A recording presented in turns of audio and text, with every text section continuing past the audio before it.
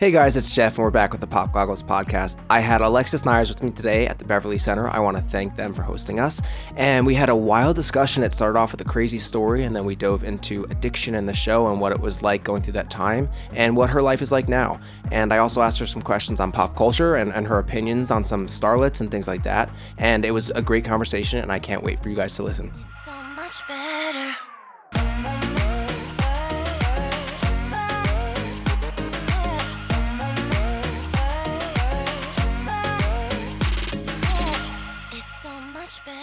Everyone, I am so excited. I'm here with Alexis Neiers. Yes. So you're still known professionally as Alexis Neiers. I'm sure I probably am. I don't know. I wanted to get away from, as soon as I got married, the benefit to getting married for me was changing my last name. No, your name was tarnished a little bit. Yeah, no lie. Okay, well, my name is Jeff Epstein. I know. I was going to say, how do you feel about your name being Jeff Epstein now? You know, in this current climate, it is thrilling, fulfilling. Are you getting death threats? Not death, some really nasty things, though. People were like, how dare you try to, make a mockery of that? And I was like, that's my fucking name. It was so ridiculous. Yeah. Yeah, well, Jeff Epstein didn't kill himself. It didn't. That's what I've got to say. Okay. The fucking government. I'm with you. But I just stay away from that topic because I want to say my name. Okay. But no, I'm so excited to have you. So I've been trying to get you for a little bit. I know. It's been one thing after another. One thing after another. I'm Alexis sorry. was on her deathbed last month. Her whole family. She was like, guys, it's run through the house. It is. The flu is something that when it hits, it's like so fast and so intense. And then one person goes down and then the other and then the other. And it was just, my poor baby's still dealing with it. I just took her to the pediatrician again to get on antibiotics, which I hate doing, but she's still so sick. Yeah. No, I knew. I was like, you know what? She will show up, though, because, again, we show up. We do. We do. Yeah. We meaning us sober people. Mm-hmm. So I knew she'd come through. So excited to have you. So I followed you. I watched Pretty Wild. Mm-hmm. And when I was watching Pretty Wild, you and I had the same using timeline, I think. And I think how old are you? 27, 28? I'm 28. Me too. When did you start doing heroin? When I was 16. 17. Okay, so mine was 2008. Yeah, I started dabbling in pills and heavier drugs when I was about 15. Okay. Newly 15. And then by the time I was 16, it was off to the races. Okay, no, but I remember it was the same timeline. So I would be watching the show and then I knew what was going on because those pictures had come out. Mm-hmm. And then I was like, oh my God. And so I followed your story. And then you probably don't remember this, but this was maybe in 2012. No, 13, because you were sober for a bit. And I had reached out to you. I was struggling, and I was like, where can I go for a free bed? And you had responded to me, and you're like, check this place, check that place. It's so hard. It's so hard to find free treatment. Mm-hmm. It's literally impossible. Did you end up getting a free bed somewhere? I went to Impact. Okay. I AMA'd after 10 days. Mm-hmm. And then... Yeah, and then I got sober January 18th, 2018, so it's just about 2 years. But that time I just started going to meetings. I had gone to treatment 2 other times after Impact, and then I was I just kept AMAing. Yeah. It's goodbye. Yeah. It's not easy to stay put. I think, and I'm dealing with a client at our treatment center right now who's struggling, and I said, learning to sit in our discomfort. And sorry we're getting dark so fast. I know. Oh, it's okay. Learning to sit in our discomfort is the solution to getting through, to achieving long-term sobriety. And we don't have the tools necessary to do that. And our brains are literally hijacked, and we have to develop new neural pathways. And so many people AMA. I mean, I think the average amount of time people have to go to rehab in order to achieve sobriety is 12 or something absurd. And I also think that the old treatment model is no longer working. Mm-hmm. I think the reason we have such a high success is because we work from a place of love and tolerance and compassion and self-realization and self-development and learning how to trust yourself again. And so people are having a good time rather than the old-fashioned, like, punitive 12-step approach. But man, it's hard out there. Even more so now. I feel like it's just getting worse and worse. You're lucky you got sober 2 years ago. I know. No, and it's so crazy too because a lot of people are like, oh, the opioid epidemic. And like you and I had kind of started before that. And I always explain that to people. I'm like, when I was doing it, like nobody else was really doing it. Yeah, I would ask my drug dealers for heroin. And they're like, what the fuck? Or I would kids would like around high school, they're like, you do heroin. Yeah. I was like, yeah, they're like, heroin. And I was like, yes. Yeah. Yeah. It's crazy. It is crazy. We'll jump into that more. But so, like I said, I'm so excited to have you. I wanted you to tell, like, every guest tells, like, a wild story. So some of mine have been, like, a wild night with, like, a car accident, like a messy pre-sobriety story. Okay. And so think of one maybe ideally, like, with you and Tess, if she's Okay. okay with telling it. Like, So, Tess and I was 17 years old, and we were hired for this modeling gig in Paris. I've never told this story. I hope the person who did this doesn't try to kill me. But let's just say he was a very high... Okay, we got hired to do this photo shoot in Paris. So we arrive at LAX, and we realize that we're flying first class to Paris. Now, I wasn't going to complain, okay? But... it was this lingerie modeling gig at the Hotel Crillon, which is like the most beautiful hotel in Paris. And Tess and I, first of all, I'm always the one that smuggled the drugs. So I've got like... that was one of my questions for you is like, how did you up travel the with them? vagina. Okay. So I've got all these pills up my vagina, obviously wrapped in various Cellophane or whatever. Uh-huh. And we get on the plane. We each take a Xanax. We've had a couple of glasses of champagne, and we're living our best life. Like, this is the fucking dream. Because up until then, what people didn't realize before Pretty Wild is that my family actually was really struggling financially. In 2008, a little bit before 2008, my dad, who was a huge director of photography, he did Friends and The Nanny. He was probably making at least $500,000 a year. Became homeless. I heard you say this, I he think, on lost Heather's podcast. everything. Yeah. And so I grew up kind of poorer in a very rich community. And we moved into this tiny townhouse, me and my sisters, my mom, and eventually my new stepdad. And the writers went on strike in the industry, and all of my family was out of work. And so we were like living off of my dad's food stamps, couldn't even afford toilet paper at certain points. I mean, it was bad. And so here I was, this 17-year-old drug addict who got hired for this modeling gig that I think we found on like Model Mayhem, okay?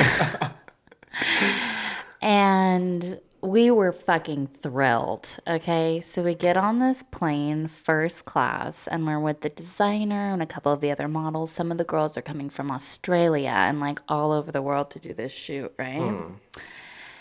And we get off the plane, and we're picked up in Maybachs and given 10 grand cash each. And, again, I didn't think anything. And I'm so high. We were smoking Oxycontin in the bathroom on the plane. I mean, like, when I say I was so high that I ate the foie gras that was served to me on the plane. You don't eat caviar, foie gras, or anything like that when it comes from a plane. Okay? I mean, listen, I know about being high on airplanes so too. I just ate whatever. It was just gross. And were you thinking that? So wait, when you got the 10 grand and you saw the Maybachs, were you like, is this some sort of I was like, Saudi? I was like, no. I was like, this, like, the reference I would use now is like, this is must be what, like, this is like what Kendall Jenner probably has, right? Like this, like, I'm now at Kendall Jenner level. Like, that's what I was thinking. Like, I was 17. Yeah. I had no idea what the fuck was going on. Okay. And so that first night we're told to, like, get dressed up and we're going to go to dinner. So we get picked back up in the Maybachs. And when we arrived at dinner, there was these 3 men and all of the security. And it turns out that the 3 men were very, very high. And necessarily want to say that they're princes, but something like that from the Middle East. That was my intuition. And it turned out that, while yes, Tess and I were there for the modeling gig, some of the girls were there to potentially become the U.S. girlfriends for these men who were married with children and whatever. I really hope they don't come after me after this is not good. This is fine. Whatever. It's been many, many years. But basically, of course, Tess, and this is how we got our show, our energy together was very intoxicating. People would we could see it. fall in love with us. Yeah. And so, of course, the head guy and his brother ended up falling for Tess and I. And so we do this shoot, and we're going to the Louvre, and we're, being wined and dined and all of this stuff. And then it's about a couple of days before we are supposed to leave, and we realize that the designer is missing. Wait. No, literally missing. Like, we've been out all night, we've been partying, whatever, with all of the girls and these guys. I'm sweating. And she's missing. And so, but we didn't think much of it. We were just like, maybe she's just out or whatever. And so, Please tell me she's alive. she's alive. Okay. We get a knock on our door that morning. Tess and I were staying in this beautiful suite. You can imagine, like, oh my God, it was just gorgeous. We're sitting outside sipping our lattes on the balcony, and we get a knock on our door, and they say, I'll leave out the gentlemen's names, obviously, they want to see you. And so we go into their room in the morning, and they basically offer us each, I believe it was $150,000 a year cash. Oh, okay. We can stay in LA. They'll put us up in a beautiful mansion in Malibu. And, like, basically we just have to be their, like, girlfriends. Okay, that sounds like a deal of a lifetime, though. And Tess and I, well, I don't know exactly what happened with Tess, because eventually we were separated. I politely declined. You're like, I think Tess was living in Malibu. No, I'm just kidding. But we were already talking about, like, the show and all this stuff. We were, we each politely declined. Well, when we went back to our room, we went out shopping that day, thinking nothing of it, because there was 8 other beautiful women that were there specifically to be options as mates for these men. Like, we weren't a part of the deal. These other girls were, though. Like, they came on this trip expecting. Yeah, we were going to be supermodels. They were going to be supermodels turned escorts. Mm-hmm. Excuse me while I sip my tea. No, I was doing the same thing. My throat is... So we go out shopping, and we're just so naive. We didn't realize how actually, like, scary this was, I guess. And when we came back to our room, we began packing back up because it was time to leave the following day. And both of our passports were gone. And we were like, okay, that's weird. Maybe we lost them. So we're, like, looking all over the room. And I opened the door to go across to the other girl's room to see if maybe, like, when we were out, maybe we, put it in someone else's purse or whatever we'd been drinking and using and whatnot. And his security was standing outside of our door. And so at this point, my street smarts kick in, and I was like, holy shit. Like, we're going to be kidnapped. I was like, this took a while to kick in. We're going to be... It took, like, a long time. Like, drugs and alcohol, I get it. They really lower your ability to be conscious. Listening to this in sobriety, I'm like, there are a lot of stuff. Fuck. So, we ended up... I was like, okay, what are we going to do? What are we going to do? So I start, like, talking really loudly in the room and being like, Tess, our passports are missing and we're underage. We need to call the U.S. consulate. Like, I'm, like, yelling, right?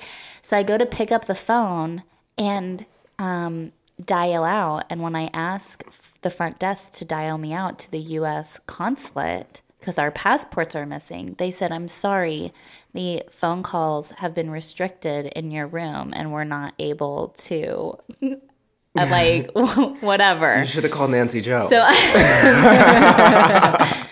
oh my God. So long story short, I started throwing this whole shit fit and I ended up. Picture it from the Nancy Joe scene. Oh my God. Yeah. Like I was losing my fucking mind. We went out to, I was like, okay, but we got to play it cool or whatever. We're going to be okay. We went out to dinner that night. And when I came back, our passports were back in the safe in our room. The next day, we pack up our stuff, we leave, and I remember Tess and I were standing in the elevator, like squeezing each other's hands. Like, are we really gonna like make it to the airport right now? Like, once we make it to the airport, everything's fine. Like, there's nothing that they can do to us. And we get to the airport, and guess who's there? The designer. And and she looks like she's been in a mental institution for 5 days. Like, you know when someone's so heavily sedated? Mm-hmm. She was. That first night that we were out partying, and of course Tess and I were being flirty and whatever, we had no idea what was going on. They told her that they wanted us, and she said, no, you can't have them. They're not part of this thing. You know, they're just my girls from LA. And he fucking 5150'd her ass in Paris, shot her up with Halidol for like days, and then dropped her ass at the fucking airport. I shit you not. You cannot make this up. And so she told you all this when you... I didn't, yeah. And she told, well, she didn't tell me. I was just like, where have you been? Like, what has been going on? And she was like a zombie.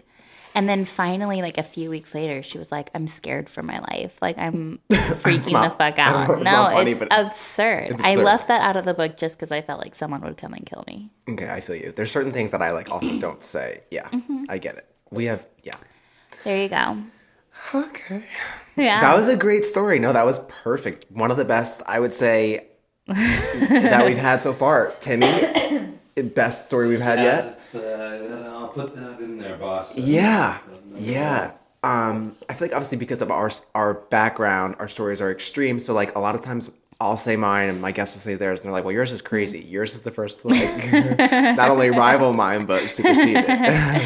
And I mean, we had many. I mean, in my book, there's lots of stuff partying at, you know, I had to hide his name in the book, but Kid Rock's house and getting held at gunpoint in LA. Same thing. I mean, just so many crazy. I mean, being raped by one of the biggest club promoters in LA. And I mean, there was just so much crazy shit that happened. I mean, I'm just, every day that I'm alive, I'm like, thank you, God. Yeah, living in gratitude. Yeah. That was an amazing story. We're going to take a quick break, and then we'll come back and I'll ask you some questions. Okay. All right, cool. It's so much better. Okay, so first question I have for you is, do you still have the little brown BB kitten heels and the tweed skirt? Oh my God, my mom sold the shoes. Are you fucking kidding me? I'm so mad. Like, so Andrea. many. For like nothing, too. I'm like, bitch, you should have. But I got rid of the shirt of me where I was screaming on the phone with Nancy. It was plaid, right? Yeah. What? You have nothing from that? These are like iconic moments. I don't know. It's sad. I wish I still had the shoes. I'm livid with Andrea right now. Can I tell you something, Yeah. though? This is a secret.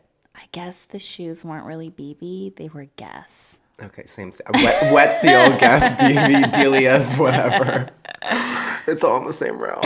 But the fact that it wouldn't have sounded as good. They were from little Guess. brown BB kitten heels with my tweed skirt. It's incredible. Yeah. Is it annoying when people ask you to reenact? Like, I've seen you on podcasts, too, and they ask you to reenact it, and you're like, I get it, it's big. I get it, and I'll do it, but annoying. I think it's obnoxious. It is obnoxious. For them to I did it you. on ET, Entertainment Tonight, a few weeks ago, and that was fine. Yeah. She was like a real super fan. Have you ever seen the meme of the Star Wars intro, but that it's all the Nancy Joe call text? So it's like, bum, bum, bada, bum, bum. And it's like scrolling through space. No, that's incredible. She made it. So I was like, fuck, I'll do it for you. You're like a diehard. I love it. I've memed that footage a lot too. Yeah. I did the one, it was like, I'm going to tell my kids it's Keeping Up with the Kardashians Yeah, it's recently. so good. To me, it is better. Really, we should have had a season 2, just like fast forward a couple years. Let's see. So we could have gotten our shit together. But yeah. I'll ask you about that. So that was a joking question. All right. First and foremost, how did you start using, and how long before the show did you start using? And like, was it like a year or two before? So like, No, I think I was trying to escape like since I was a little kid. I had a lot of early childhood sexual abuse and trauma, violence in my household, and addiction and alcoholism, and just kind of neglect overall. And so I was really young by the time I was like, I don't even know, 12. I was like, I got to get out of here. Like, I just can't live. I can be here, but I can't, like, mentally be here. The stress is too much. And I was already flunking out of school by 4th grade. Like, I just couldn't keep up because of all of this shit going on in my house. So I'd say by the time I was, like, a preteen, I was already, like, sneaking warm beers from friends' garages and, you know, behaviors like that. And then I had a surgery. I think I was 14, almost 15, and I was on opiates for a long time. It was a big surgery, like Vicodin or whatever. But I remember, maybe it was Norco, but I took it and I was like, this is great. Like, I'm home. This is where it's at. Like, how do I achieve this feeling all the time? And so, but, you know, I didn't have access to that. And then I switched high schools specifically because I wanted to go to like a partying high school. By the way, I barely graduated 8th grade. And so I didn't know like, that was graduation. Barely. Yeah, there's like an 8th grade culmination, whatever, Okay, going into high school. Yeah. And so, yeah, I mean, I switched schools to like the partying school, and I had just had that surgery, and I found a pretty consistent Vicodin dealer, which was great. And then he would give me lean sometimes, so I, you know, do the syrup here and there, and I was smoking pot and drinking on a regular basis. So it was many years before. And it's funny because I'm about to have Luke's story on my podcast. I'm a big fan of his podcast. Mm-hmm. And I've been trying to get him for like fucking months. Probably since the early days of my podcast. So a little over, or about a year ago.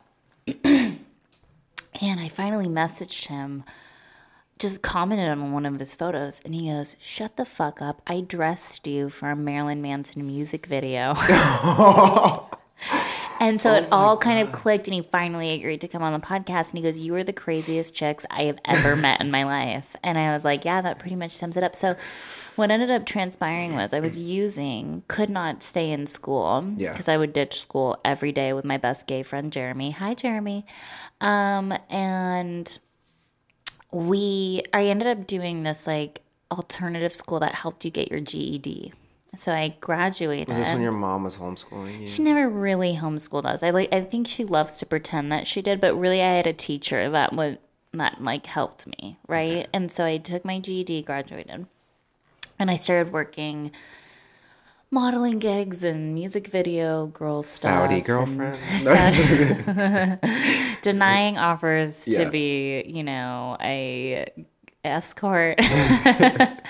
And all of that craziness. So it was a number of years, because I think we got the show right when I had just turned 18. We signed the contract, in June, and that's when I turned 18. So you were an adult when you signed it? I just turned 18. Your birthday's in June? What day? Yeah, 20th. I'm the June 14th. Oh, my dad's birthday is June 14th. And so is Donald Trump. Is it? Yeah. I don't like that day anymore. I'm like, guys, my birthday is Donald Trump's and my name is Jeff Epstein. Yeah, it's incredible. Okay. Oh, so we're like 6 days apart. There you go. There you go, Gemini. Yes. You're by a day.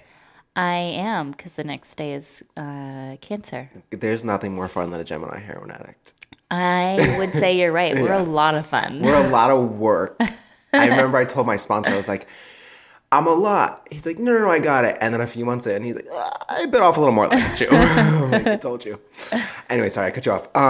Okay, so that had happened. So you hadn't, by the time it started, were you using heroin or oxys? Oh, I started with a narco lean. I was like I always say, what was your drug of choice? D, all of the above. You know what I mean? Like I was a trash can, didn't matter. I was smoking crack at 15. Like I was crazy. Yeah. And dealing cocaine. I had this drug dealer boyfriend at the time.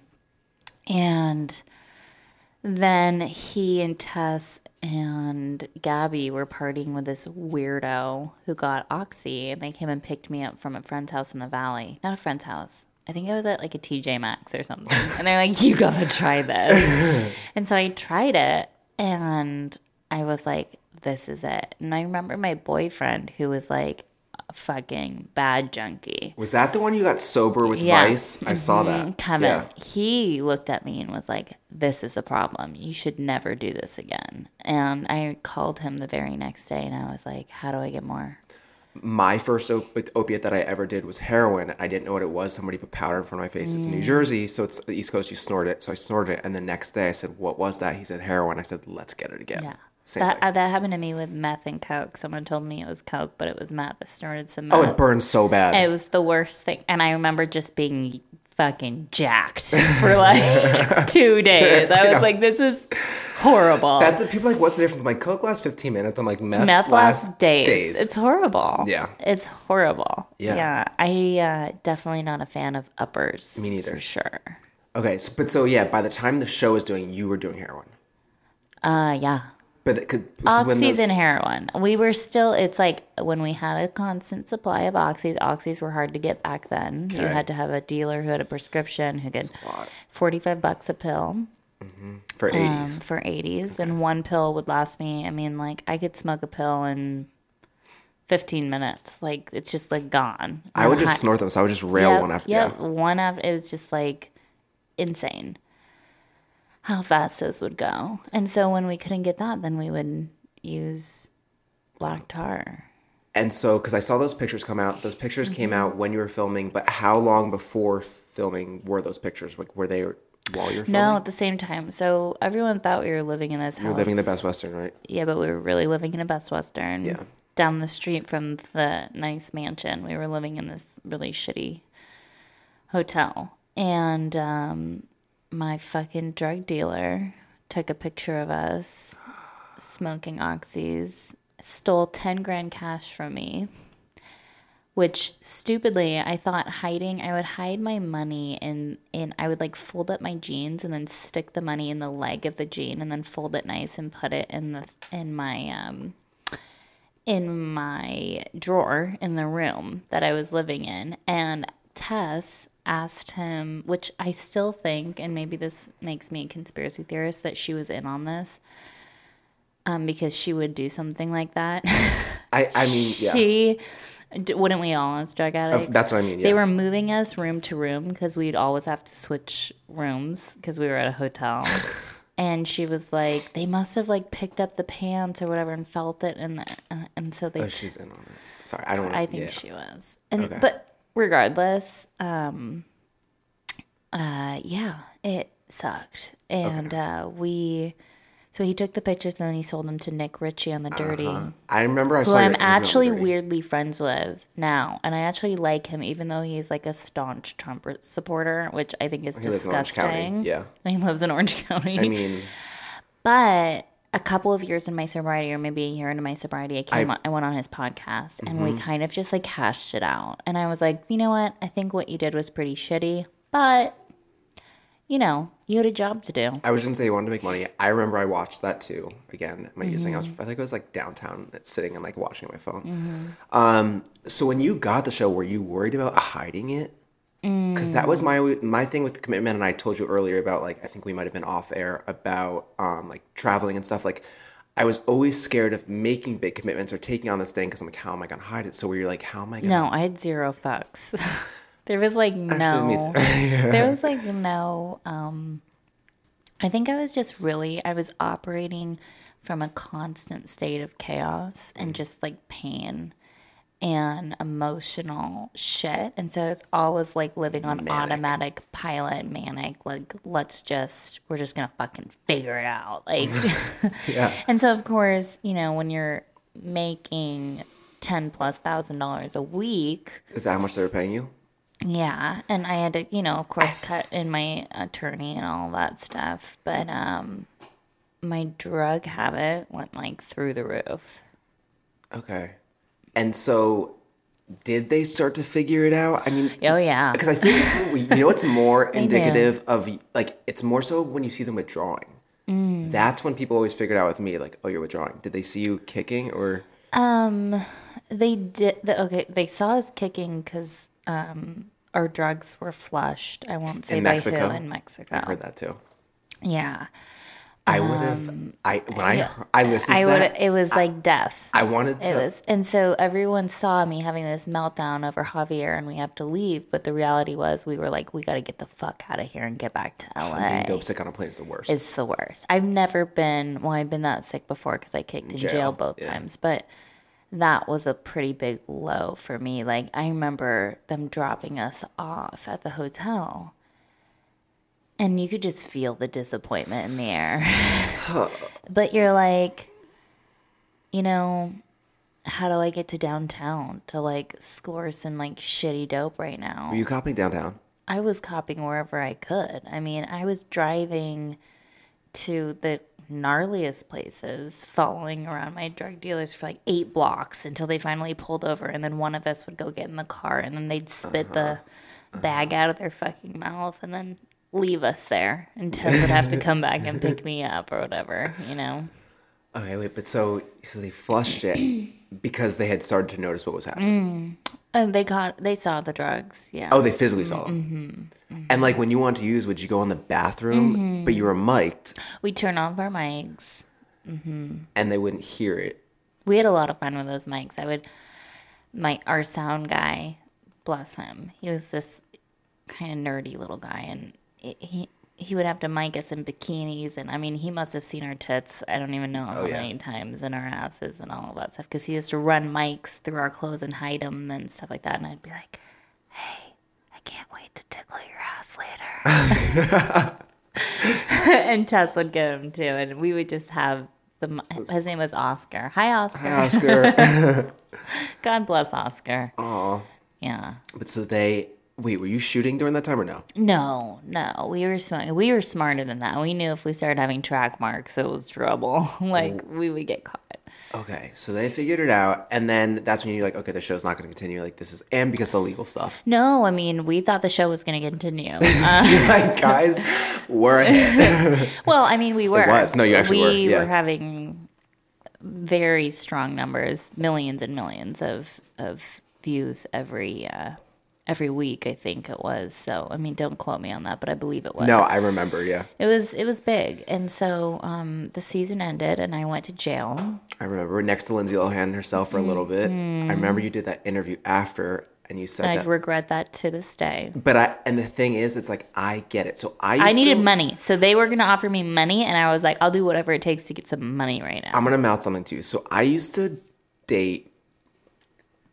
And then I used to work for her and stuff. And then after that, I sold a story. And so I know exactly what it's like. It's like you just want money. And to that day, that's one of my biggest, that's. And I made amends. Public amends. I have seen her in spaces where other people congregate in sobriety and stuff. I don't. That case and Britney Spears are two of the saddest. Okay, I want you to save that because we're going to move into a segment where I have you touch on things like that. It's sad. It's very sad. But yeah, I mean, I got out and there's green lights, right? And then obviously red is no. And we were kind of this yellow moment. And it became increasingly more clear that, because I got out and I went back to using, that this was not gonna. You kicked your entire 30 days in there, right? And the producers had tried to get us on Suboxone at that point, and we've been. I mean, it was just fucking relentless. Did you try to slow down before you went to jail, or you just fully kicked in there? No, I just. There was so much. That's the thing is with shame, and I love Brene Brown. I talk about her all the time. Shame really cripples us, and the amount of shame that I had around my sexual abuse, just feelings of unworthiness, like my body's not my own, like I'm dirty. The shame that I had around my chaotic childhood and my schooling, and then the public humiliation that came along with Pretty Wild, and the bling ring and the court case and all of that. It was like I couldn't stop using because I didn't have the tools, the necessary tools to deal. You can't jump off at that point. So I kicked, and it became really clear to me in jail. I mean, I was in protective custody, so you're by yourself 23 out of 24 hours a day. And, it became really, really clear to me that heroin was a problem. It didn't become clear to me that I was the problem, and that's the solution. But like heroin, I was like, yeah, this is an issue. I want to quickly touch on something. I heard you tell a story too. I think this is when you got rearrested and you tried to drown yourself in the toilet. And then when that court appearance, your hair is so... Well, yeah, I was like, so the second time... Oh, wait, so we'll start. So you got out. So I got out, you started and I had them. every intention of staying sober, and then, Tess came over, and it was off to the races. Please. Yeah, it was like, she had dope, and I was like, oh, yeah, let's get... She's not going to stop because you're in jail. Yeah. She, so we started, but that night that I got out, I went to In-N-Out. Okay. And then I went to a girlfriend's house. Okay. Who I had been sleeping with and found out that she had a boyfriend now, so that was pretty bad. And so then I got fucking wasted. And then, found myself at home in my shower just like crying for hours. I came to in my shower just like bawling, and I remember my hand shaking so bad just trying to shave my legs, because you don't shave when you're in jail. They give you a single blade razor. I mean, you can't shave your whole body like that. It's horrible. And so I was just like, what have I done? And then when Tess came back, I was like, oh my God. You're like, light me up. Yeah, let's go. So you had started shooting at that point? I had been shooting heroin after there was a time period between when the show ended and when I went into jail that first time, and we had begun shooting heroin, and there was an overdose and there, and yeah. That happened to me. People would always say it to me, because I went through, I think, maybe 5 years of using without it, and they were always like, once you start shooting, and that's the same thing, I would overdose, it just gets so much worse. Mm-hmm. So, okay, so you get out, you're shooting heroin, and then December 10th, when you're wearing that Freebird shirt. December 1st. Yeah. You're wearing that Freebird shirt. Yeah. Which is incredible. I'm asleep at my mom's house, because I had a tiny little studio apartment in Burbank, and I couldn't afford my gas or my heat or electric, and so it was an unreasonably cold winter. I remember you said this. You went to sleep and you fell asleep with Gabby.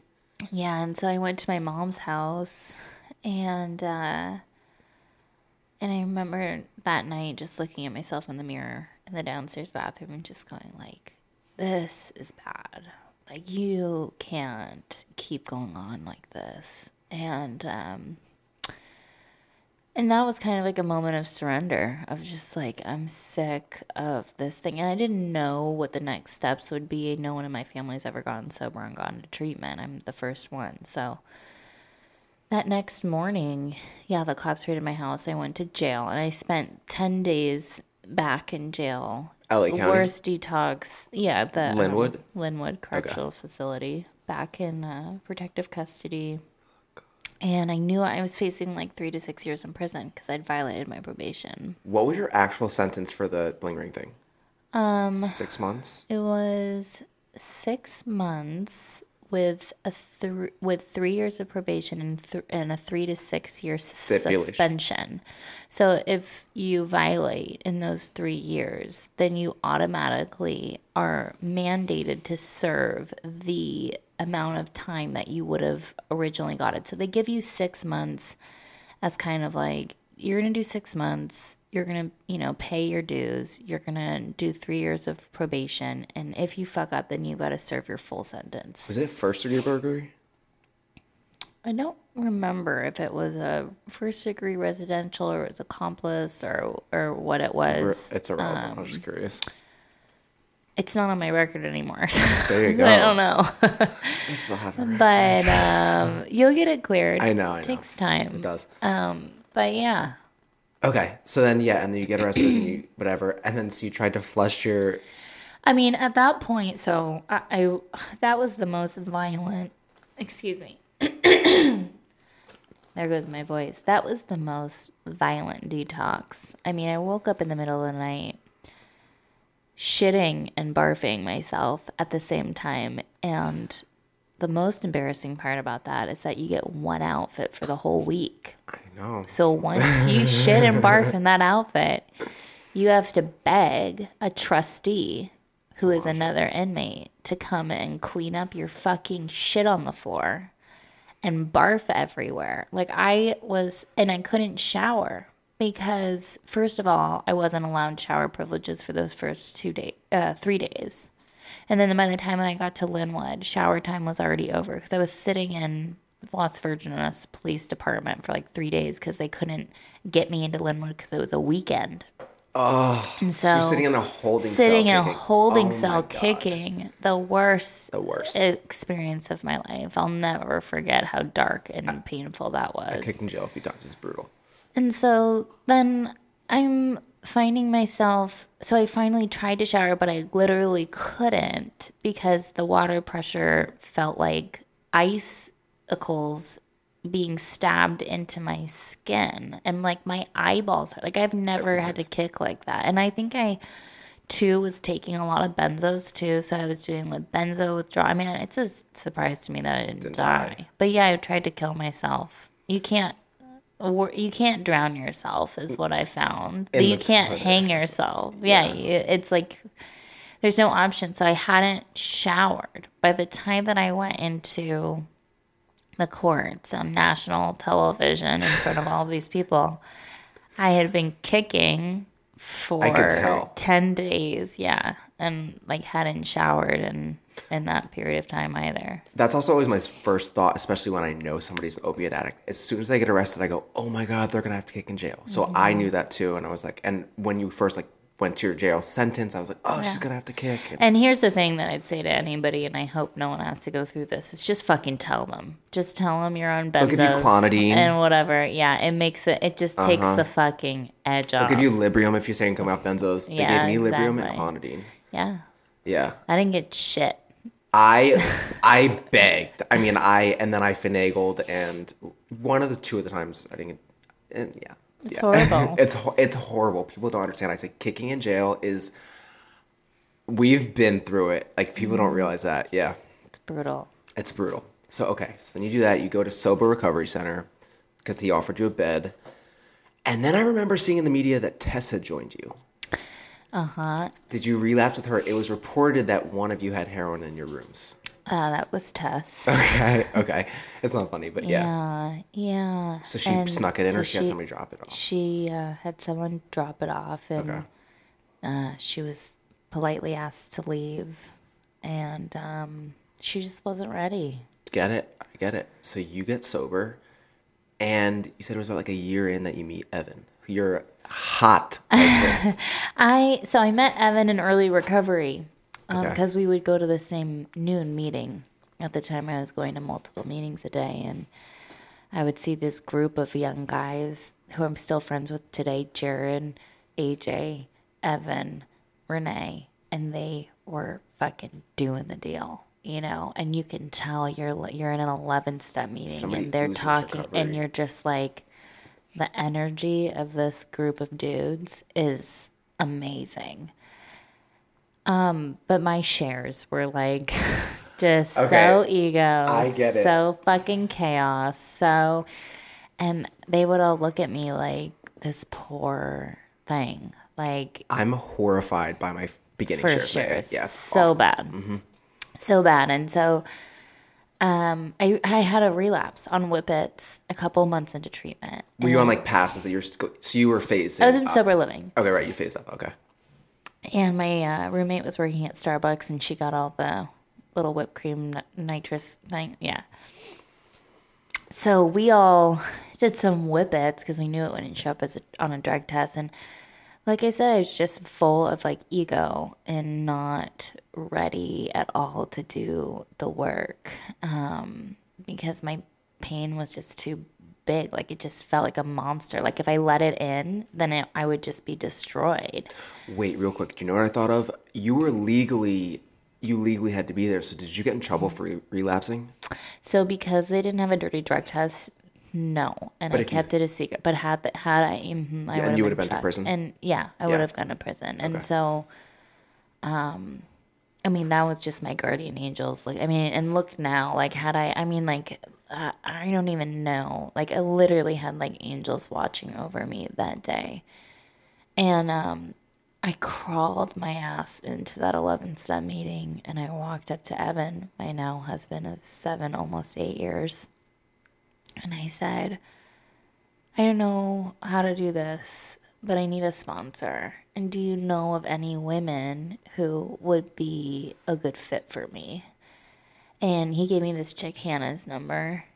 And Hannah was like, I can't, and here's my rejection, right? Like, I can't sponsor you. Here's another one. Here's one of my sober sisters, whatever, in the same like group. And I was like, okay. So it took me like a week and a half to call Deborah.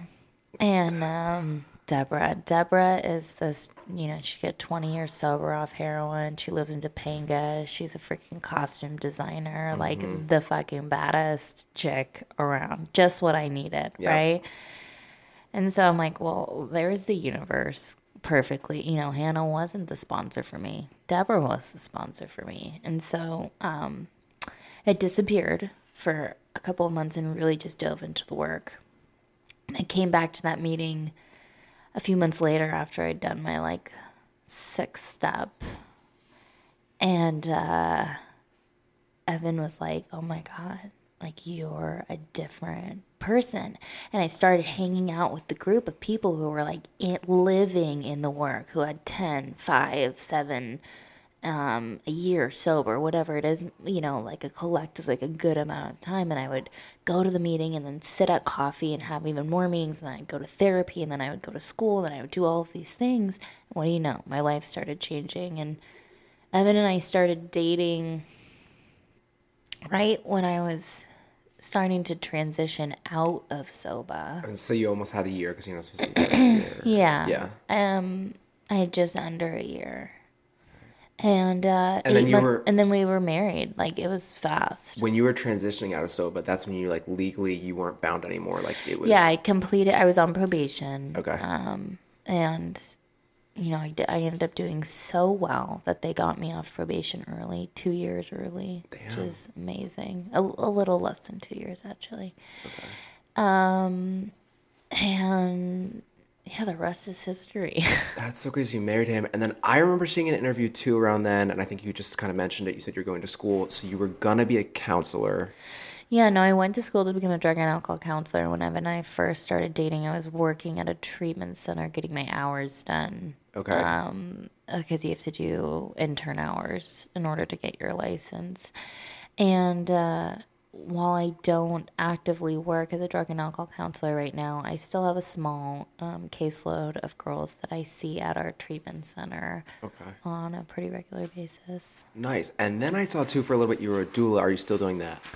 I am. So the birth work is kind of like a passion I mean, I just really, when I got sober, I knew that the solution is just throw yourself into service.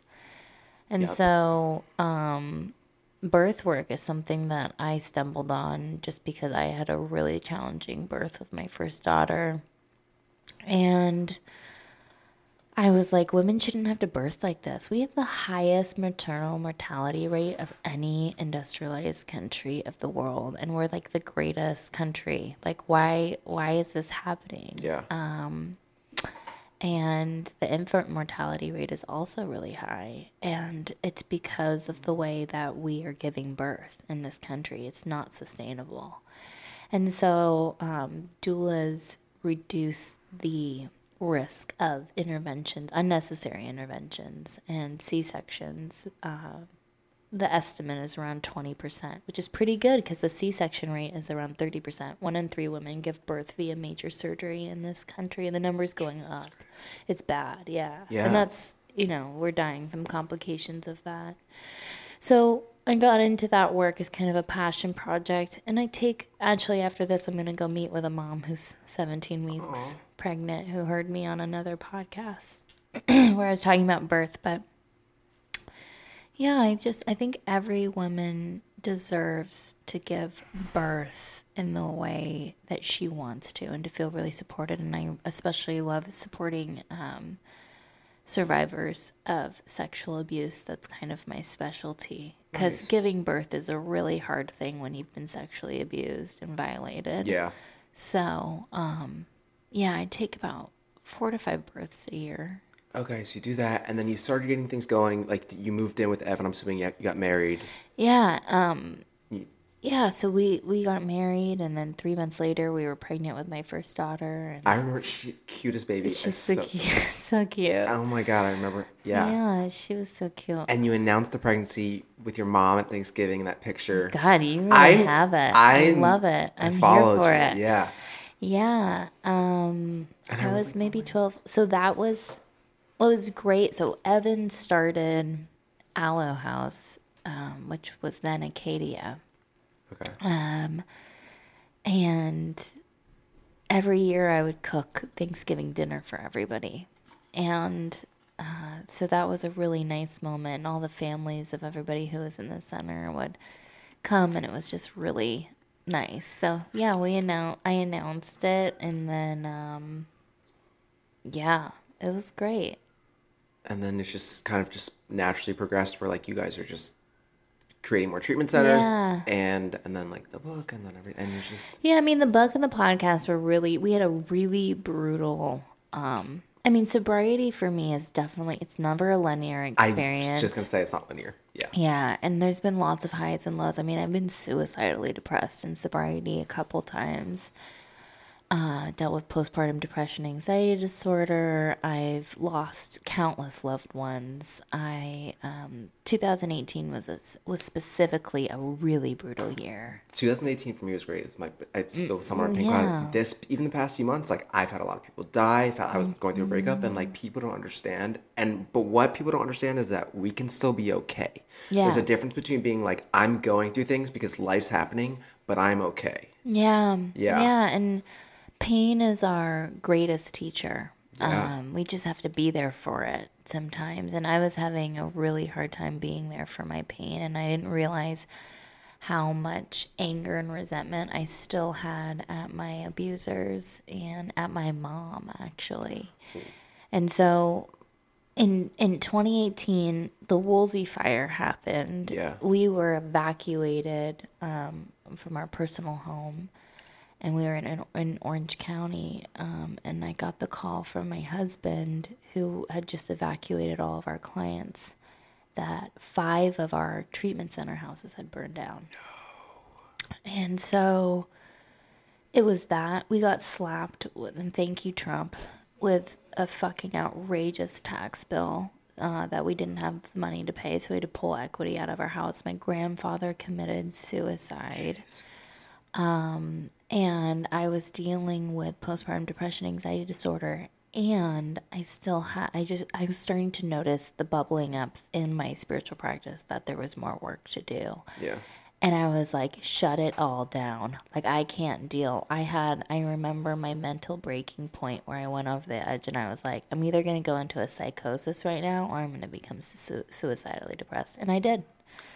I always say, as we become emotionally regressive, we need to become spiritually progressive. Yeah. And people sometimes think like your spirituality is going to fall. It's like, no. They're not always contingent on each other. Yeah. Yeah. It's about when you're at the bottom of the mountain looking all around, everything looks really overwhelming. When you get to the top of the mountain, it's like everything looks really small. Yeah. And so the goal with the spiritual practice is to get to the top of the mountain. And I had some work to do, and so but at the same time, I felt right before all this happened that I was ready to do the book. I didn't think anyone would take the book or me seriously before I really had about like 8 years sober. And then you found a publisher, and they were like, I okay. self-published the book. Yeah, so I self-published the book because every publishing house that I went to told me that I could only that only a Bling Ring Bling book Ring, I would was do just... well. Even certain people don't know. Like, my sister was like, oh, the girl from Bling Ring. And to me, that's not who you are. Yeah. So it's so different, but I guess that's still some people's perception of you. That, to me, was... and I've heard her story, too. For me, I feel like you were not even in it. Like, it was... It was a really... It's not that it was wrong place, wrong time, because it definitely wasn't. I was introduced to Nick Prugo, and I didn't know at the time that he had been robbing Yeah. all of the celebrities. And then, one night we were out partying, and I go through it, and, I was no Mother Teresa. I grabbed that bag, I stuffed it full of shit, and ran down the hill. But I wasn't the mastermind that the media made it out to be. Well, that's what I mean. It's unfortunate that because you happen to do one of the jobs or whatever and was brought in like that, then it's like they think you've done every house and all that. I still get people who are like, you robbed Paris Hilton. And I'm like, that didn't happen. Somebody messaged me when I started having you on, like, is that the girl that robbed Paris Hilton, Lindsay Lohan? And I was like, no! I was like, stop fucking saying it. Like, just get the story straight. The account straight. I was charged with one burglary. It was of Orlando Bloom's house. And I've said this, I had this realization this year, that's really, it's obviously horrible and super violating, and I can't even imagine that feeling. It's horrible, and I have a lot of remorse about that time period in my life. Many people that I hurt, but had that not happened, I wouldn't have gotten sober. And had I not gotten sober, like, I've literally helped hundreds of people get sober because I got sober. And so, one day I hope that he realizes that, like, as much as that was a horrible thing, like, on a spiritual level, like, it created a ripple effect that has helped so many. And I can't ever give him a physical amends, obviously, or make an amends, but a living amends. It's so funny because, like, I've been in the same situation where, like, I've been charged with burglary and I've done things like that. And then I've also been the other side where I've been violated. Like, just 2 weeks ago, somebody stole all of my clothes. And then I had a motorcycle stolen. And so I know what that feels like. And I'm like, now being on that side, there's nothing I can do, but people just have to know how sorry I am. And it's a living amends. Like, I'm of service all the time. And it's a lesson in letting go. It's been tough. But I know. It's the toughest thing. It's a lesson of letting go. And that's, I think, what... all of that death and despair and pain that happened in 2008, it was like, I have to remind myself this or something better, you know, like this wasn't for me. And that's hard. It's really scary. Even when I say that, like, right now, even though I know that as, like, a spiritual truth, it's like, it's fucking scary to, like, potentially have to let go or to have to let go of the result, right? Like, my husband could get sick tomorrow, and it would just, and it's like the only moment that you have right now is right now, and you have to just really realize that no matter what, like, you're always taken care of and you'll be okay. What's so funny is that I heard this girl at a meeting recently, and she was like, I have all these things, and I just got engaged, and everything's great. And I was about to be resentful because sometimes I get resentful towards people that share, and they're like, everything's perfect and everything's great. And I'm like, oh, that's not sobriety always. And she goes, but I know that if all of that got taken away right now, I'd still be okay. And I said, you know what, that's right, because I had, like, the beginning of this year was great. I had a boyfriend, I had a marathon and all this stuff. The end of the year, things have happened, and I was like, but I'm still okay. Yeah. And I'm still taken care of by my higher power. Yeah. And that's what it is. Exactly.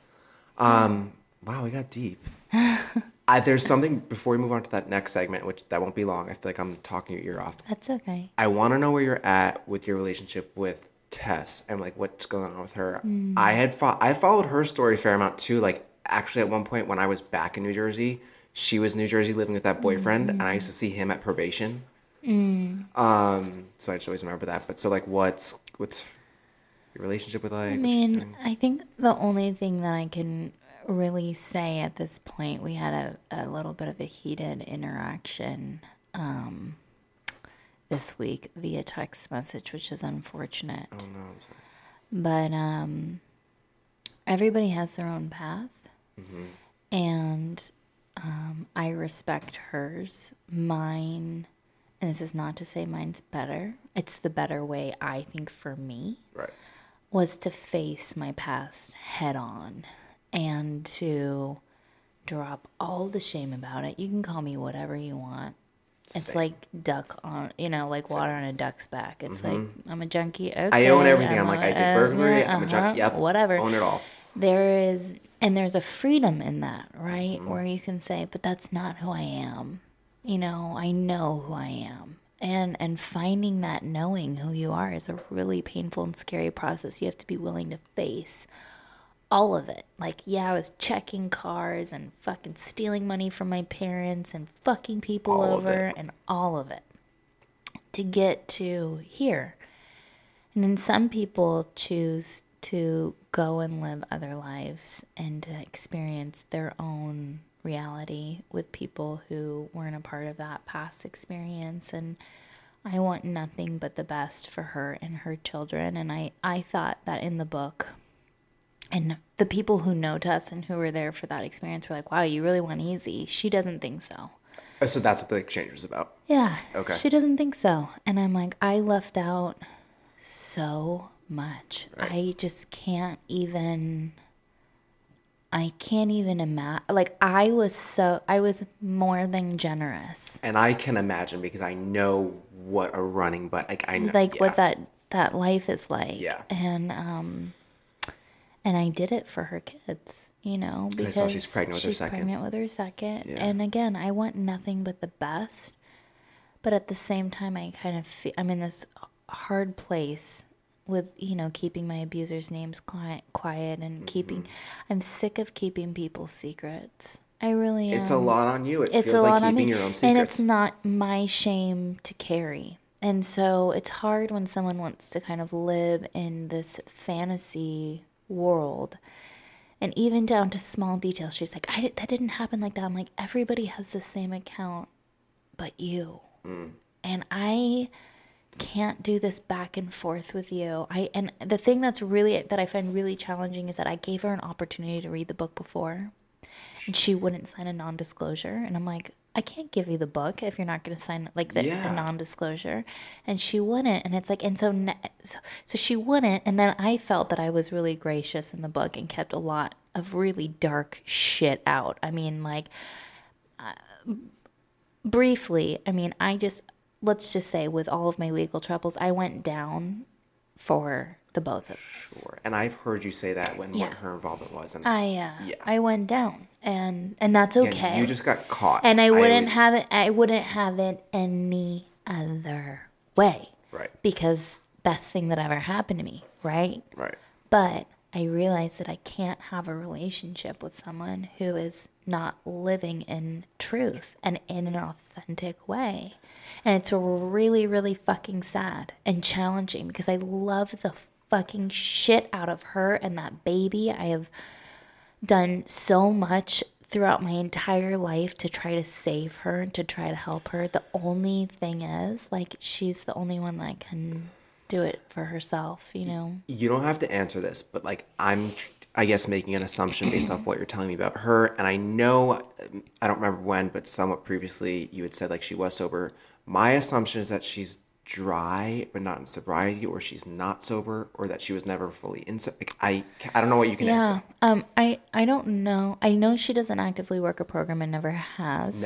I thought that too. Even when you said she's sober, and just based on what I'd seen, I was like, I don't think she works a program. And I know that she's consuming certain things, and you know what? If it's working for her, great. I say that to everyone. You know what? She's not on fucking meth, heroin, crack, and whatever else. And I think that alone is a huge accomplishment. Fucking huge. It's a very specific thing. But there's a different, that's the thing. It's and this is not I'm some holier than thou. This is her process, and I respect that process. Mm-hmm. I'm in a different process, and I can't continue to try to have a relationship with someone who's not willing to even when I went and visited her in July and I was like, I'm writing the book and I'm reflecting on all of this stuff and just how far we've come and what the relationship was like, blah, blah, and she's just like, that's not how it was. And I'm like, dude, It's tough because like you always want to be proud of somebody and you're still so happy for them when they have put down like specifically with heroin addicts, like, okay, great, they're not doing it. And you see them still drinking or doing whatever. And it's the difference between like, I'm not picking up, and then me being in sobriety and living in sobriety being like, I'm changing myself. And that's what I had to realize. When I came into the rooms, I thought like, this is simply to stop picking up. Yeah. And a lot of my first year was that. And my second year was like, no, I'm changing myself. I'm doing the work. And maybe she is. I haven't seen that. Right. I haven't seen, she's never made an amends to me. Okay. That speaks volumes. That is just like the fact that you've never once owned up to any of it. So I know a lot of people. Is just fucking. And I was still like, oh, okay, I can have a relationship with her anyways. It's all on her time, right? We don't expect amends. Yeah. But what I realized after talking to a mutual friend of ours who had a very tumultuous, Tess had a lot of crazy relationships out here. He was like, you're never going to get it. And I was like, you're right. Yeah. You're Acceptance. Right. Yeah. I've been there too where it's like a lot of my running buddies, they're either dead or very few are like completely sober, or there's a few that just simply don't do heroin. And those are the ones that I've never gotten amends from. I'll see like on social media that their lives are still unmanageable and they're making shitty decisions. And and I don't know if she is. Right. Yeah. There are some indications that I worry about, but it's not my job to worry. And it's just a really fucking sad situation. Yeah. That's what it is. It's a really fucking sad situation. Because I want everybody to get this gift. I always said right? too. And here's the thing. You can drink all the kombucha and all the CBD and all the stuff. And this is what my podcast is all about, right? You can do all of the fucking kundalini yoga that you want and fucking go do ayahuasca in the jungle and whatever and still be sick as fuck. I know the sickest people. Who are, and some of the most spiritual people, spiritual in quotes, are some of the most sickest people that I've ever met. Yep. And that was my mom growing up with our life-size Buddhas in the house and the incense and all that stuff. But her subconscious mind, the way that she was operating was from a place of fear, lack, scarcity, trauma, pain. And so it doesn't matter how many fucking Hail Marys and affirmations you do. It's not going to change. You could go do silent meditations for weeks, but if you're not really getting to the core of what's going on, it's pointless. I remember hearing too that you said she's sober. So does she work a program? My mom. So she's not fully sober. She was. My husband, who's a stoic, nothing shakes him, right? She was on him one morning and he was just in the kitchen having coffee and he gave it to her and just laid out, like, he never would talk about someone's character defects or whatever, but he just was like, you're so sick. Like, this is crazy. And so what she did was she was numbing. She was taking too much antidepressants, smoking a lot of pot, all that stuff. So she found balance. And and good for her. And she's in a better place now than she's ever been. And I'm really happy for her. Do I think that there's still work to be done? Yeah, but we all have work to do. Okay. She did just message me this week and asked me, do you want to go to therapy? Love this. I'm like, yeah, let's do it. Okay. And then Gabby's doing well.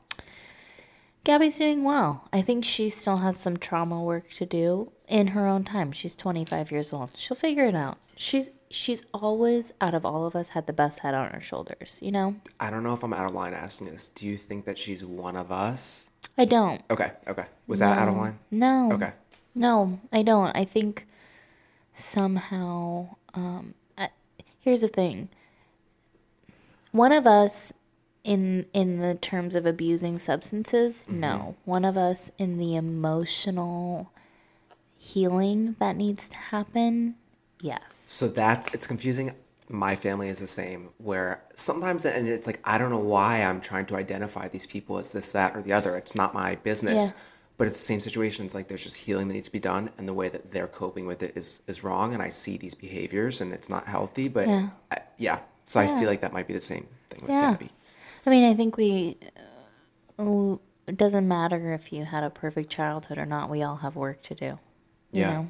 And last question: did Gabby know what was going on? Did Gabby know you guys were using at the time? Mm-hmm. So even during the show, she's like, they're fucking. Yeah. And was she just like? She was just so distraught all the time. I mean, we really traumatized the fuck out of her. I mean. Yeah. Wow. Okay. Yeah. Poor kid. A poor kid, but she's doing it. We're gonna take a break, and like I said, we'll come back with that quick segment. I hope I'm not taking too much of your time. You're fine. Okay, cool. All right. It's so much better.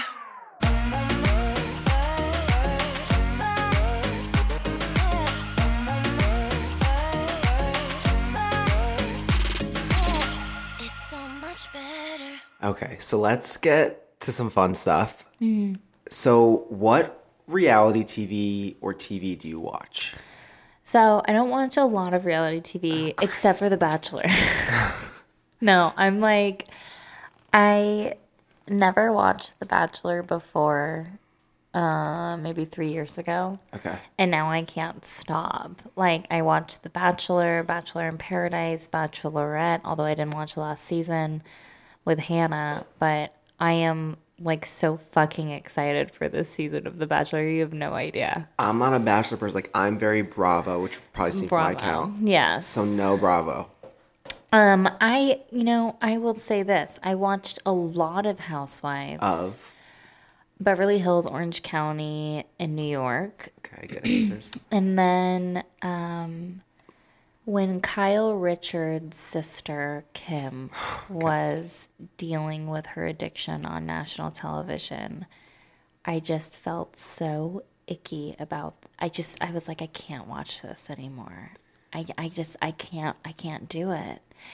And so I also don't have a lot of space for television in my life. Like, I've got 2 kids and lots going on, and I'm really protective of the type of information that I allow my brain to consume.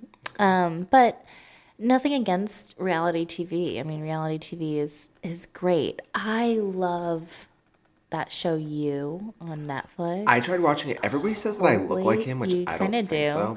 I wish he's so hot. He is so hot. That show is so good. I tried. I need to try again. Yeah, try again. So people said second season season's better, but you have to watch first season to understand second season. I got through one episode. I was So, playing on my phone. I loved Game of Thrones. I know, how weird is that? But I love You, and I love watching Bill Maher. I love watching, I love a big variety of like, if a show's a good show, it's a fucking good show, Big Little and I'll Lies. watch it. Not a Big Little Lies fan. Killing I Eve. watched the whole. Killing Eve's amazing. High five. Okay, so Killing Eve is where it's at. I love it. She's like the best actress I've ever seen. Good. It's insane. So good. Love her.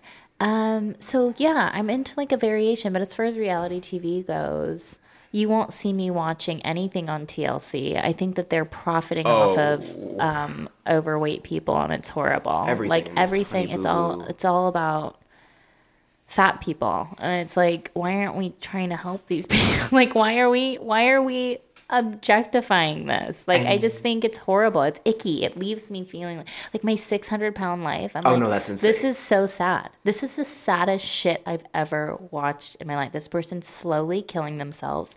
50% of people who are obese have sexual abuse and trauma. Makes sense. 50 fucking percent. It's like, these people. This is not okay. No, TLC's especially disgusting. But It's even horrible. Bravo, it's somewhat contradictory. Watch, I want to come back No. to reality TV, and now I'm talking shit about reality TV. No one's going to hire me. But it's I feel like what I do is somewhat contradictory with my account or the podcast, because it's being sober and then again watching active addiction on TV and talking about it, and there's the gossip accent. I'm a little bit conflicted sometimes. I also know that the Beverly Hills Housewives, while their children may not really understand the impact, they fucking get it. They are playing it up. Yep. They're playing the game. I didn't get it my first season because I was young and naive and on drugs. Yeah. Had I been doing it now, I'm like, I would make the best reality Wait, TV so star ever. you want to come back to reality TV? I would do it again.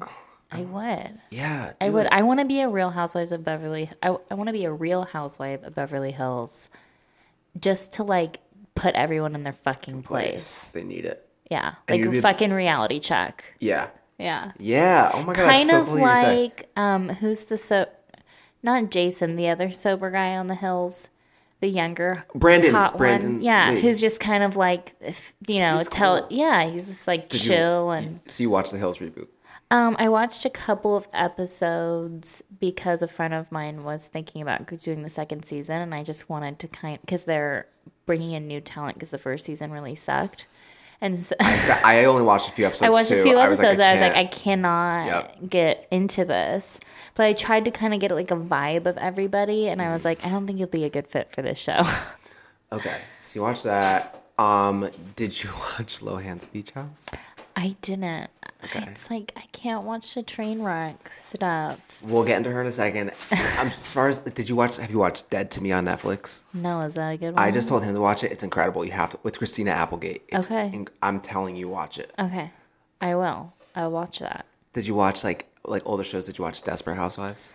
I did. Sex and the City, of course. I've watched Friends, Seinfeld. I mean, Weeds. The Office, Weeds, Okay. Gossip Girl. 20 or something terrible. What? This was in the news yesterday. The Weeds creator, Genji Cohan, who also did Orange is the New Black. Did you watch that? Up until the last 2 seasons. Same. They were skiing 2 days ago, and their son was like behind them, Oh, stop. and he hit a sign and he no. died. Oh, no. I know. Oh, no. And Oh, no. Yeah, I know. That's horrible. I know. This is just new information. That's I gotta so share. sad. I know. Oh, I know. wow. Anyways, we're moving to a lighter topic. Lisa Lindsay Lohan, lighter. No. Okay, so there was that. I wanted to ask you about the TV shows. So Luann, speaking of Housewives, though, Yes. Housewives New York, an article just came out.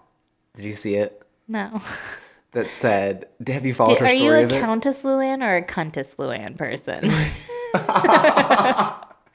Wait, I never heard that. Oh, my God. Do you listen to the Bitch Bible? No. Oh, my God. You got to listen wait, to the Bitch Bible. I have a You need to confession. have Jackie Schimmel on this podcast. I don't even know if I don't know if I've said it on this podcast before. This is very bad. I don't really listen to podcasts. Do you? I didn't before I started podcasting. I listened to one. I listened Now to I Bitch do. Sesh. That's the only one. I'm really offended. I'm personally offended. No, you'll love the Bitch Bible, Jackie Schimmel. She's had like all of the housewives on, and she's, she's fucking killing the game. Okay. I think she's probably making like $1 million a year right now at Dear Media at my network. Just you at Dear fucking Media? slaying. Yeah. Jesus. I mean, like slaying Getting them ads. the whole feel. Jesus Yeah. Christ. She probably gets like 150 to 200,000 downloads in an episode. Jesus. Yeah. Okay. Okay. Anyways, so, very good episodes, all about the Real Housewives. okay. So Countess Luann or whatever. You No, wanna call her. No, but I'm saying, do you think of her more of like Countess Luann Well, or Countess Luann? It's tough because like she's a cunt. Ooh, I mean, like certain characters, I'm like, you're a monster. Luann, I can absolutely recognize is a monster of a human being, but like I like them as characters. Ramona Singer Yeah. is my number one housewife. Don't know a worse human being. Yeah. Do you know what I mean? Jackie feels the same way. Okay, cool. So Countess Luann, she had that arrest and whatever, and then like was sober. Yeah. And then it just came out. She released a statement to people saying, "I've decided to start drinking responsibly again." Which, here's my thoughts. I think she's smart to get ahead of it because clearly, like, people would have seen her and Yeah. they're like, she relapsed. I always thought that would happen. I think she was one of the ones that was sober for a legal system. I actually didn't recognize her to be an alcoholic, but again, that's not my business. What are your thoughts on that? I mean, maybe she can do it, Mm-hmm. but I don't see anything good coming out of this. Okay, me too. And I especially feel really bad when they have kids that are like collateral damage. Yeah, I mean, what do we grown, think but still. about Teresa Giudice? Their next, that was Okay. next up because Teresa and Joe split. Split. You do Which, follow how did they this. not? No, I follow pop culture news for sure. I mean, it's all in my like Where do you get it, Instagram TMZ? feed. Oh, do you just, see like, mine? Well, I just see like I scroll through Instagram and like this shit is happening. And did you hear about like I follow E-News and all that shit. Okay, we love this. Alexis Neiers keeps up. I keep up. Okay. I'm surprised they didn't years ago. I mean, when she went to prison and he went to prison, you. I mean, it was just like nuts. It was Also, expected. talk about fucking privilege that one of them gets to go at a time. I was like, And you know what? I pay so much in fucking taxes. It pisses me off when people don't pay their taxes or like yeah. use loopholes. I'm like, you know what? Pay your fucking fair share. like, because they're going to prison separately. Separately. When they said that, I remember that sentencing coming out. I was like, what? No, I don't think they realized how good they had it. No. That is interesting. So that was one thing. And they got to go to cushy prison too. They didn't go to jail. They didn't no, go they to went to regular federal they prison went- is so, so minimum nice. so cushy. Prison, like county jails, guys, Yeah, suck. yeah. I've been to downtown, been to counties. It's Brutal. Brutal. You get pulled in there like cattle. You get bussed on those buses and sit in traffic. It's the worst. It's the worst. And then you have to get naked and show your butthole to everybody and cough. Oh my God, it's so humiliating. Do they like for men's? They segregate you down there. Oh, no, you line up. No, but they At and then after that, women's. and they're like they after that they segregate you. They're like, okay, the white like by race. Oh, by race. Uh-huh. No. We weren't segregated by race. Oh, it's so bizarre. Yeah. Okay, yeah. Anyways, Yeah. When I first surrendered myself and went into the jail cell, I was the only white girl there. And the rest were black. And I just sat there like feeling like I was going to get attacked. I didn't, because that's what you hear about in jail. Like that is so no, I was fine. that was my fear too. I'm like, you're actually fine. I was like, I'm gonna fucking get jumped right now. Like I'm the only, like, what are you in here for? Like no one talked to me. There was like one chick shitting on the toilet. I sat down in the only space available, which was right next to her. Because it's like one toilet in a room of 30 people. So if you gotta go, you gotta go in I front know. of. I'm a shy peer. It's brutal. I didn't pee for 3 days. Talk about like humiliating though. Like we can't even treat our inmates well. But anyways, I was like, I'm gonna get jumped. Like this is what you hear about. Whatever. I was fine. Okay. I don't know. Same. No one talked to me, but it was okay. Okay. Well, I like made friends. I feel like. They're like, oh. Okay. Next piece of news, and I want you to touch on him a bit. There's new Justin Bieber's music. What do you think of his? Justin Bieber's a hard call, right? I Because go it's up like and down. sometimes you think he's doing fine, and then sometimes you're like, he's really not fine. He looks methed out. Yeah, it's sad. Is that mean to say? I don't know. I think Hailey Bieber, God bless her, is doing the best she can. But I feel like he's almost like not a charity case, but something for her to take care I of. feel the same way. Am I a bitch? No, Is that I feel the horrible? same way. I feel She the just same way. wants someone to take care of. Yes. It's a very weird dynamic. Have you seen him? He like carries around this IV bag. What? Wait, it's a new development for myself too. Okay, I have to show you a picture. Like, it looks like a lunchbox, and he's like carrying it over his arm, and it's like feeding an IV into his arm, and he's carrying it everywhere. Oh, that's sad. I hope he's okay. I don't know. I feel like a lot of these like child stars, you know, like something, I don't know. I don't think it's good. Okay. I'm actually having my friend AJ on, who was a child star, in a couple of weeks on the podcast. I and think I know who really I saw him wanna- on your Instagram. Yeah. Yeah. You can say it. I don't care. Backstreet AJ from Boys. the Backstreet Boys. Yeah. And I want to dive into like what that was like. I dated a child, and yeah, I don't think it's ever good. he was a damaged adult, I'll say that. Yeah. Speaking of child stars, so next, so guys, Lindsay Lohan is returning to America. Oh, she's leaving. Is she in Saudi Arabia? Okay, so remember she was like in London, and then she went to Greece, then Dubai. And then Dubai. Now she's living in Oman. And like, okay, it sounds bad, but per your here's when I story knew- earlier. Here's when I knew it was bad, when she was pretending to speak Arabic to those poor people on the street and trying to take their and child got punched away. in the face. I mean, That was incredible. the balls. But it's not the balls. It's like the mental health. The Like sickness. yeah. Do you okay, so here's the thing too, and then like she just appeared on something for New Year's, like she has never stopped drinking. I think for one point when she was trying to do the own thing, she had tried because she was post rehab. But like anytime she's been overseas, like I think she's actively. Yeah. Probably. Okay. Although I don't want to speculate, but it is very sad. That's what I mean. It's conflicting. I don't want to speculate because I want to be a good person of the program. But I'm like, Yeah. No, I mean, there's definitely something that's not going right there. okay. And she's coming back to America. What do you think on that? I think she definitely belongs in America. I don't think it's a good idea. I mean, with the risky behaviors that she has shown, I don't think it's good to be like in the Middle East or in Europe or wherever. I mean, I always thought, God forbid, she gets arrested there. I mean, who knows? And I don't know what that system is like over there because I'm not really, I like to learn a lot about the world, but I don't know a lot about the Middle East. But I can't imagine if, that it would be good. Okay, right. But so with her, and this is what I want to differentiate, is that a lot of people kind of like combine Lindsay, Brittany, Amanda Bynes, Paris, like as if they're all one. I'm like, they're all very different Paris cases. is not a part of that. I say that, and Paris is not one of us. Paris, no. She can party. Which, yeah. She looks fucking amazing. Amazing. Like, who is your fucking doctor? Badass businesswoman. Badass businesswoman. Now hanging out, making a smart ass move, hanging out with all of these young YouTubers like the Tana Mango or whatever her name is. You keep up a lot. Well, just because Tana just messaged me recently and wanted to come on the podcast, and I was like, yeah. And then she ghosted me, which is fine. But she keeps up. My girlfriend does all of their hair. Yeah. Not Paris's, but all of the YouTubers. So I know a little bit about all of that. But Paris is fucking smart. She's smart. And while she has lost a lot in love...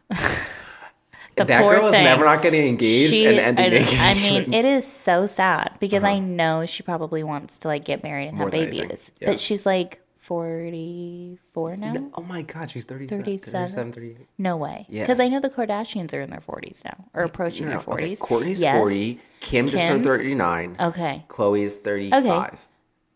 So you're telling me Paris Hilton is like 30? I'm almost positive she's 37. 37. Right now. She's 37. I bet you. Okay, well, she looks amazing. She looks incredible no matter what. And she's still young, so take it back. I'm so sorry. On her 30th birthday, the paparazzi call her, and they're like, Paris, how do you feel about turning 30? And she goes, at least I still look like I'm 20. Yeah, exactly. Yeah. She's 38? She's 38. I did say that. Okay, so there you go. She is fucking smart. And while... Agree.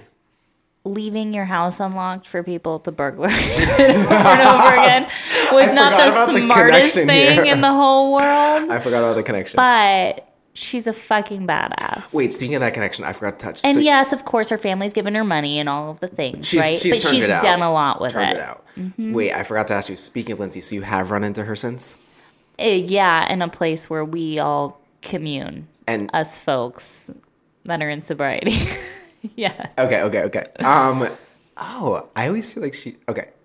I'll ask you that off air. And you had words with her. She commented on how cute my baby was. And I said, thank you so much. And does she know who you are? Pretty sure she fucking did. And we just kept it real light and moved on. I'm surprised, though, if she knew who you were, that she would even say that. I think that she hangs out with like a lot of regular people too, and I think that she just I think she's just looking for connection, and I don't know. Like, look, she knew who I was. Like, I didn't rob her house. I don't know. I think she knows that because the surveillance video showed, and I'm sure there's probably maybe a little bit of resentment there, but I didn't personally harm her in any way, except for the interview, which I brought up here. Apologize for. I'll never forget you sitting. Was it with Matt Lauer that you were sitting with? No, it was with someone I used to date, who was an E! News correspondent. Can you say the name? I mean, I'm gonna look. It was Michael Yeo. Okay. Oh, I remember that was featured a little bit, I think, on the show. And no. Chelsea Handler. He used to be on the Run table all the time, and Chelsea Handler outed us. Right. Okay.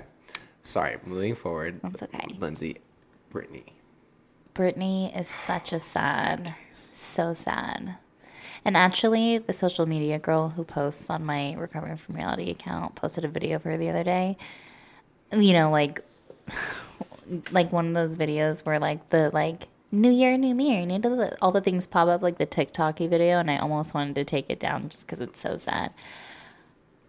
My best gay friend does her hair, and there are no words. So I know a lot of people because she used to go to a salon that my friend. I feel like we might be talking about the same person, and that nobody ever wants to be attached and give their name to it because she stops them or she says no, and Yeah, it's okay. Yep. it takes 3 days to do her hair. And I explained this on a recent podcast. People goes, "What go out? Like she has so much money. Why does her hair and makeup look like that?" I was like, because she does not.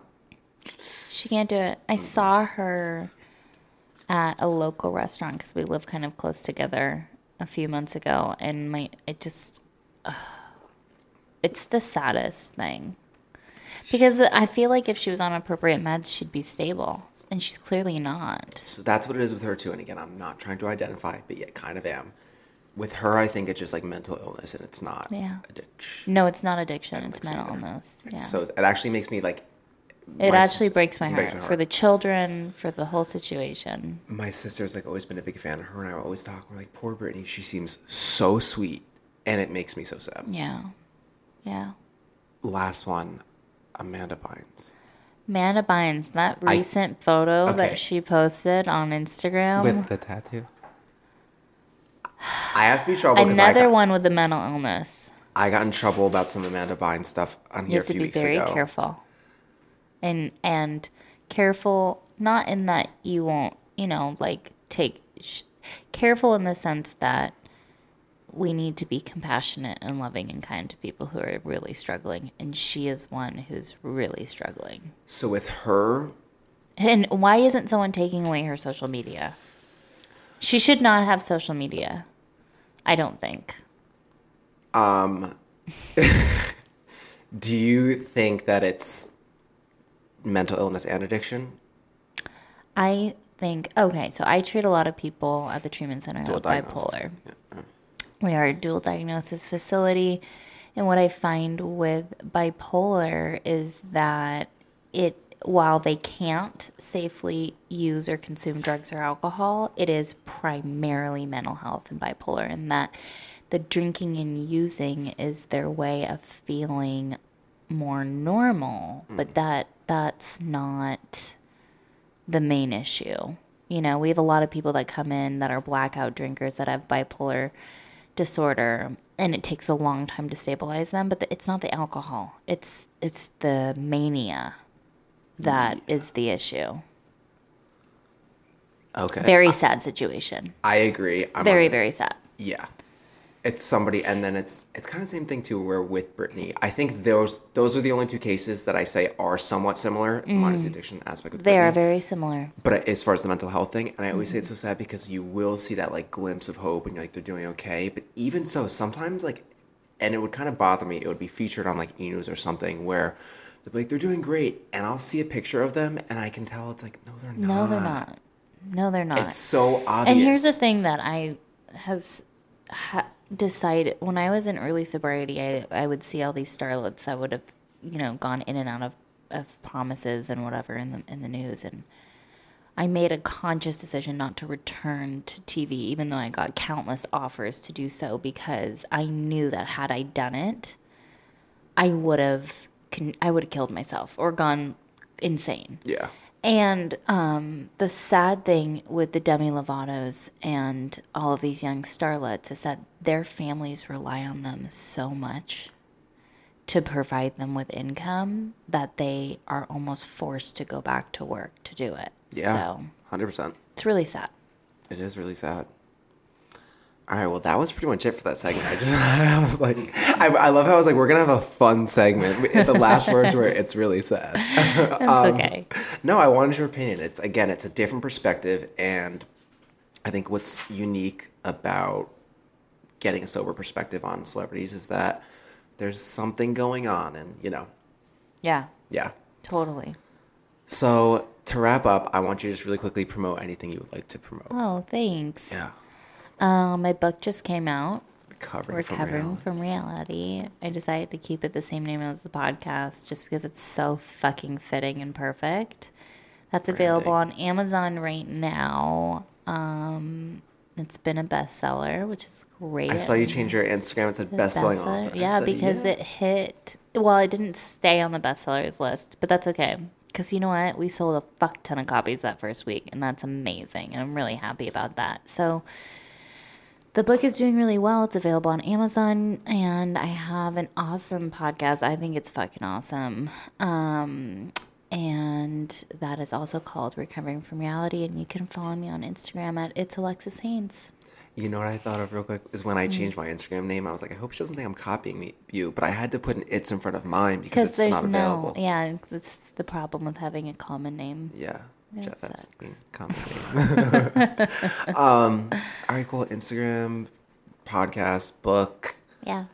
Anything else you want to say? Coming out with a couple great courses in 2020, which I'm really looking forward to. So if you're interested in self-development, reparenting work, Sobriety 101, all of these things, this is what I'm working on for 2020.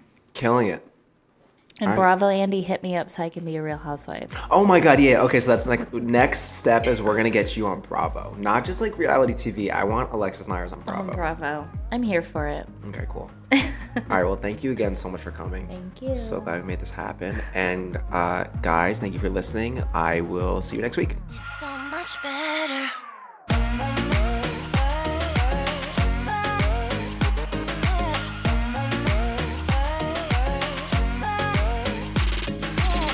It's so much better. A Diamond Heart production.